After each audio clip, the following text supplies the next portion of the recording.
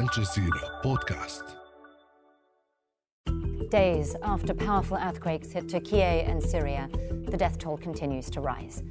Rescue crews are finding fewer survivors under the rubble, but there is still hope. But what impact is this disaster having on the emergency workers there on the ground? I'm Nastasya Tay, and you're listening to the Inside Story podcast, where we dissect, analyse, and help define major global stories. Well, let's now bring in our guests. From Jomah in Syria is Jomah Alqasem. He's an aid worker and also, unfortunately, lost his uncle and 7 family members in these earthquakes. From London, we have Noel Mcdermott. He's a psychotherapist who treats people suffering trauma. And from Adıyaman in Turkey is Mouaz Moustafa. He's the executive director of the Syrian Emergency Task Force. A warm welcome to you all, and I cannot thank you enough for sparing the time to join us here on Al Jazeera. I know it's an incredibly busy time for all of you. Now, we've been hearing about some really, really incredible rescues that have taken place over the last few days. That the last one was baby Aya in Jomah. So let me start with you, Jomah. How are you doing? Thank you. Since the 3rd day of the earthquake, me and my organization, most of the team passed the border from Turkey towards Jomah, Syria. We are specifically putting most of our weight in these towns around Afrin because it was one of the most impacted areas that was hit by the earthquake.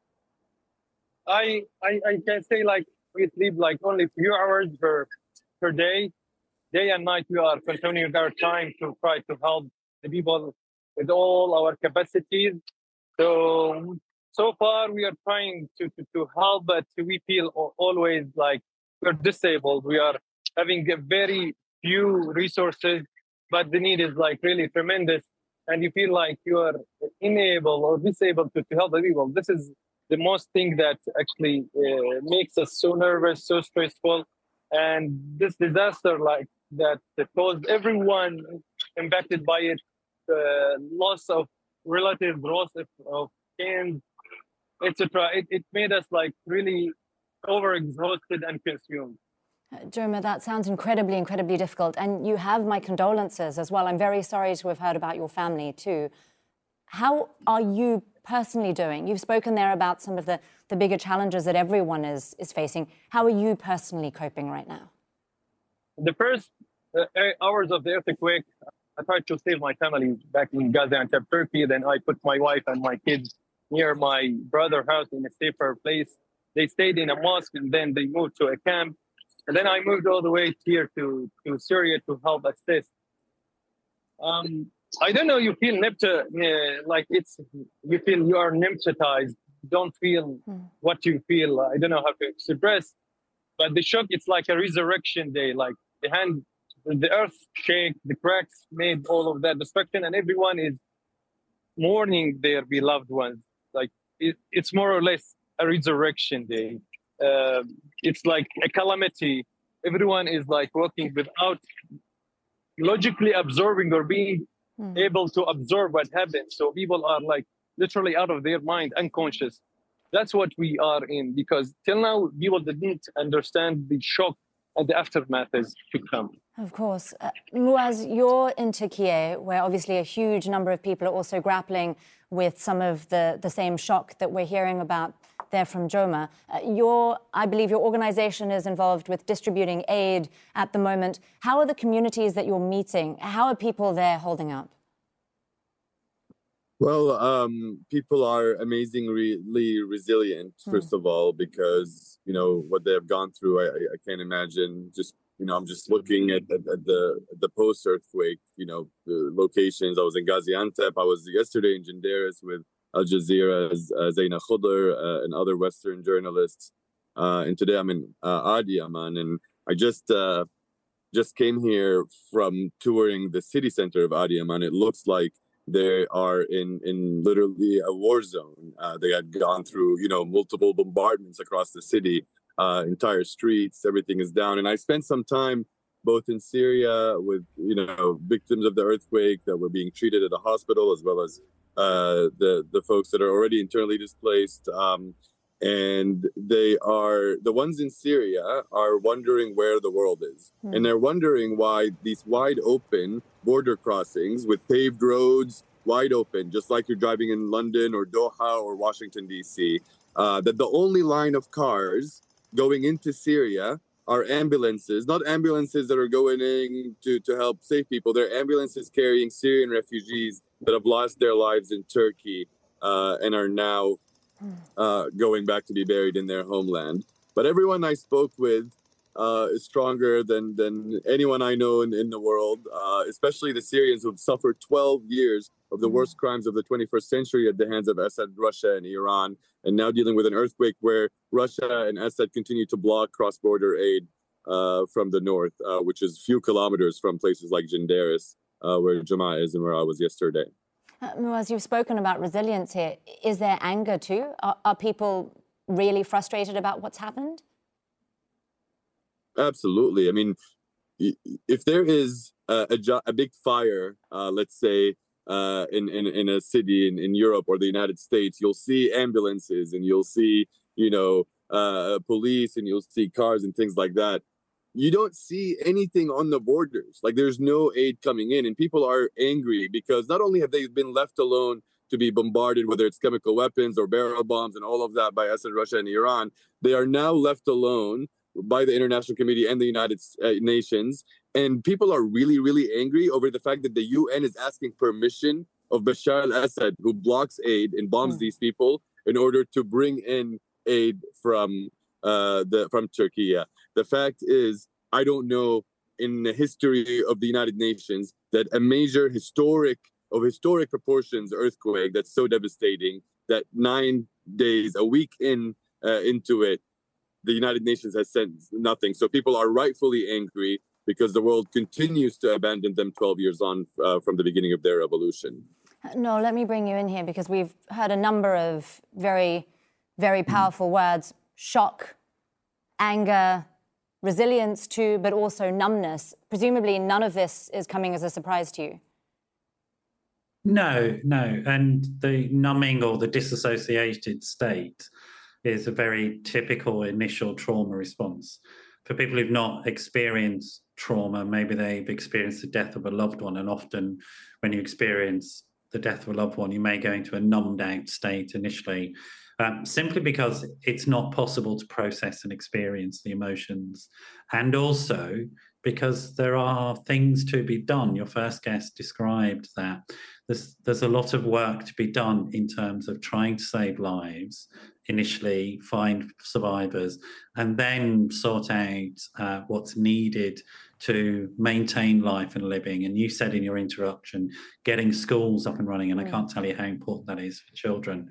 So there literally isn't time for that stuff. There's a survival space now that people go into. And there will be other feelings, of course. There'll be anger, there will be all sorts of very strong emotions. But that sort of numbing, unreal sense of I can't process this is very familiar, and people will come through that and then begin to process the sort of the emotional content of these things, which is pretty horrific what they're going to be processing in terms of the loss of. There's so many losses going on, and your second guest pointed out that there's been ongoing losses in Syria. So this compounds, it goes on and on and on, and becomes quite horrific. And I think one more point I would say is that I think you'll get first guest. Apologies, gentlemen, but your names didn't go into my brain. That's the way my brain is, unfortunately. So I'm going to refer to you as guests. That the first gentleman was talking about as a frontline first responder who's also having to deal with being in the event. And again, that's very typical that the first responders also have their own losses and experiences, their own concerns about family, getting them to safety, and then have to deal with the fact that infrastructure has stopped existing. It's gone. The sorts of things that you would rely on, the ambulances, the roads, they just don't exist anymore. They're not there. And so the sort of things that you might have trained to have in place so that you can help people and save people have just disappeared, and then you're left as a professional with this sort of impotent sense of overwhelm that you can't do what you know you should be doing, and all of that sort of builds and compounds, and it's awful for people on the ground. No, absolutely dreadful. You just said the word impotence there, and that goes back to something that Jomah was talking about, a sense of helplessness almost, Jomah, especially this many days on after the quakes. Can you tell us a little bit, I can see the rubble there around you, how people are dealing now with search and rescue? Are people still looking for people? Is there still hope? If you allow me, I would change my camera position to show where I'm standing here next to these heaps of rubble in the middle of one of the major streets in this town. This town used to be only 18,000 population before the war, but now it's over 110,000. So you can imagine how many IDPs already have been residing here. Unfortunately, heaps of rebels behind me, as you see, there are still corpses and unsaved bodies inside the white helmets and other rescue search teams trying to help. But since the first, there was no gear, only shovels and small hammers that people tried to save people from under tons of cement, damaged structures, metal rods, and etc. So you can see the scale of the damage that already people have suffered from lack of shelter, displacement, and being stiffed in northwest of Syria in a small geography.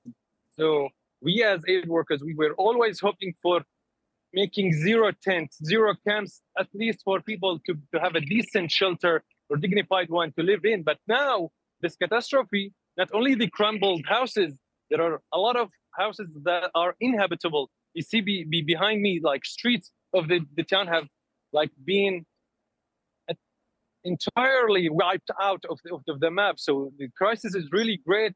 And unfortunately, the shelter crises and other needs of the people will be increased for a longer time. So unfortunately, we feel this despair because Syria is again, the Syrian people being let down, disappointed by the really weak response. I met today a delegation from UN in Turkey who are responsible of the response in northwest of Syria, and they apologized. But this apology doesn't make anything. We understand the old bureaucracy working in. We understand the war zone Syria. Syria is not anymore, unfortunately, on the front line or front pages of the news because it's not a priority for the international community. But we have a humane feelings. We have a humanity and moral obligation for all countries to come and help. These people will be alone in the winter, in the cold, if no countries, I mean like big countries, not only small NGOs or UN here and there to come and help. The UN DAC have came to Turkey, which is the Disaster Assessment Committee, but they never visited here. There is a small local council that's only a couple of dozen of people who are managing this disaster that even countries cannot come help. Even in Turkey, there was over 80 or 70 countries that sent professional rescue teams with gears, with etc. But here, we unfortunately we were. Jomah, I hear your anger. I want to ask Mouaz a little about how slow the aid response has been as well, because you spoke about the anger that you were seeing from people, especially across the border in Syria. I want to understand, is that compounding the trauma that people have already had to live through? It's not just compounding the trauma people are living through. It is killing them. The lack of aid, the slowness of aid and the lack of aid is killing people. The fact is, people screamed the first day. They cried and wept under rubble, yelling for their loved ones who were just outside waiting for their turn at a bulldozer or an excavator driver, because nobody sent heavy machinery into Syria. Third day, fourth day, fifth day, sixth day, until you hear the whimpering of your own family members and loved ones underneath the rubble die out. And you know now that they're dead.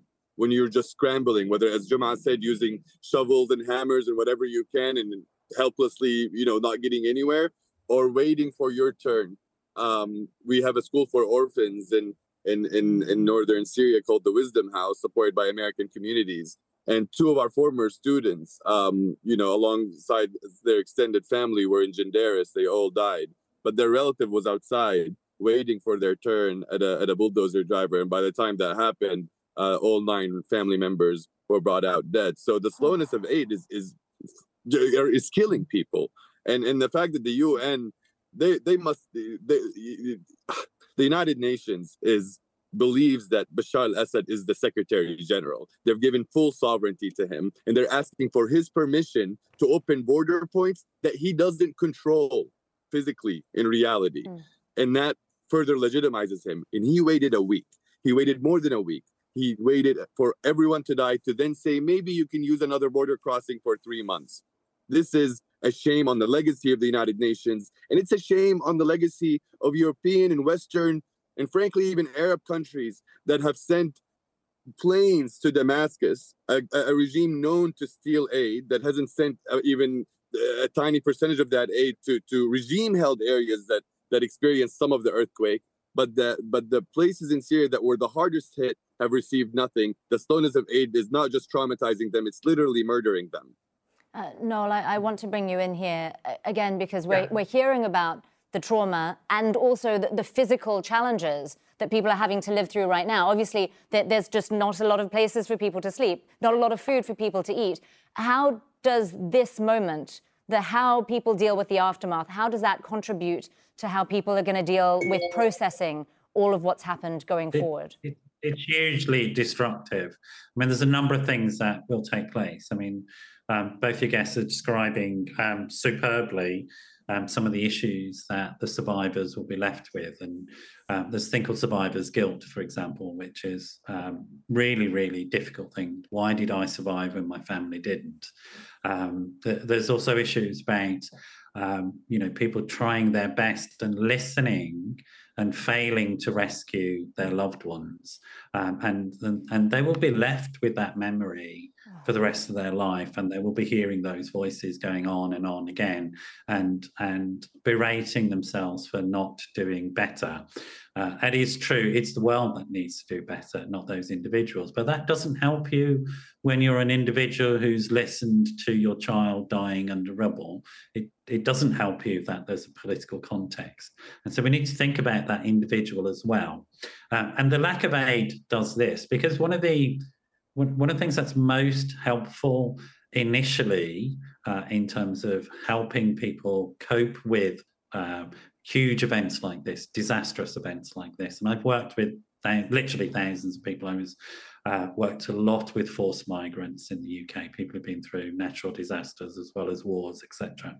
And there's this thing about trying to get back to some semblance of normality as quickly as possible, which is not, you can't get to normal in this situation, but what you can do is get to living a life routine.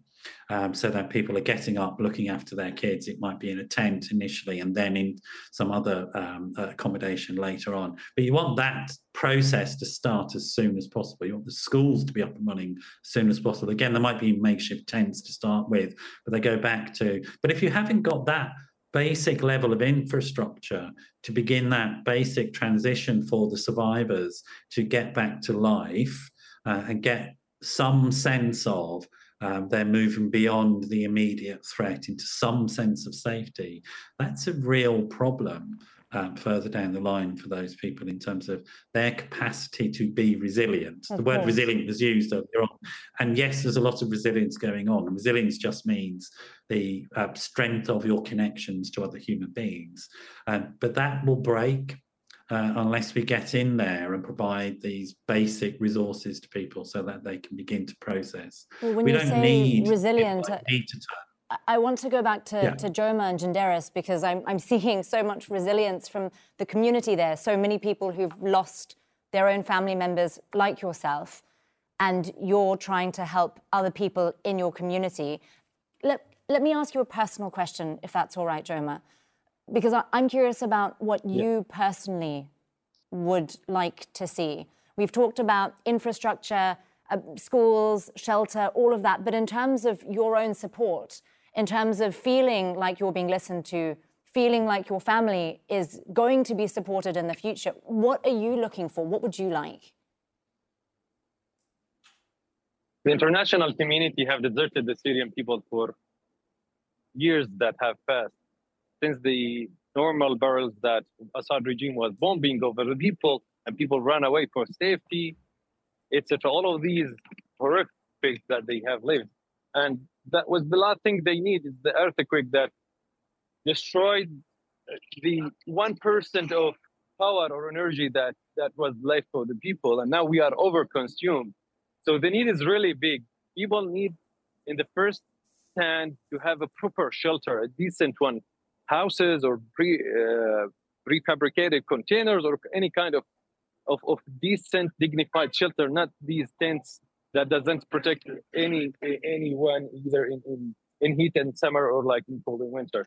At the same time, people need to have some normalization of life. When we speak about resilience, people already, they're saving their properties, the markets, the economy, everything is really shaking, and there is a lot of ups and downs. The lack of stability makes our life like always, you are always threatened by any kind of catastrophe, whether natural or human-made. So unfortunately, we are, how to say, habituated to unhabitual stuff. The abnormal is becoming normal. So this kind of agitation every Syrian is living, this must stop.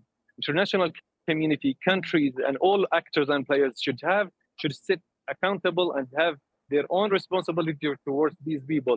There are hundreds of thousands of people across a small 40 by 60 kilometer, and in Idlib alone, you have over 4.5 million people living in there.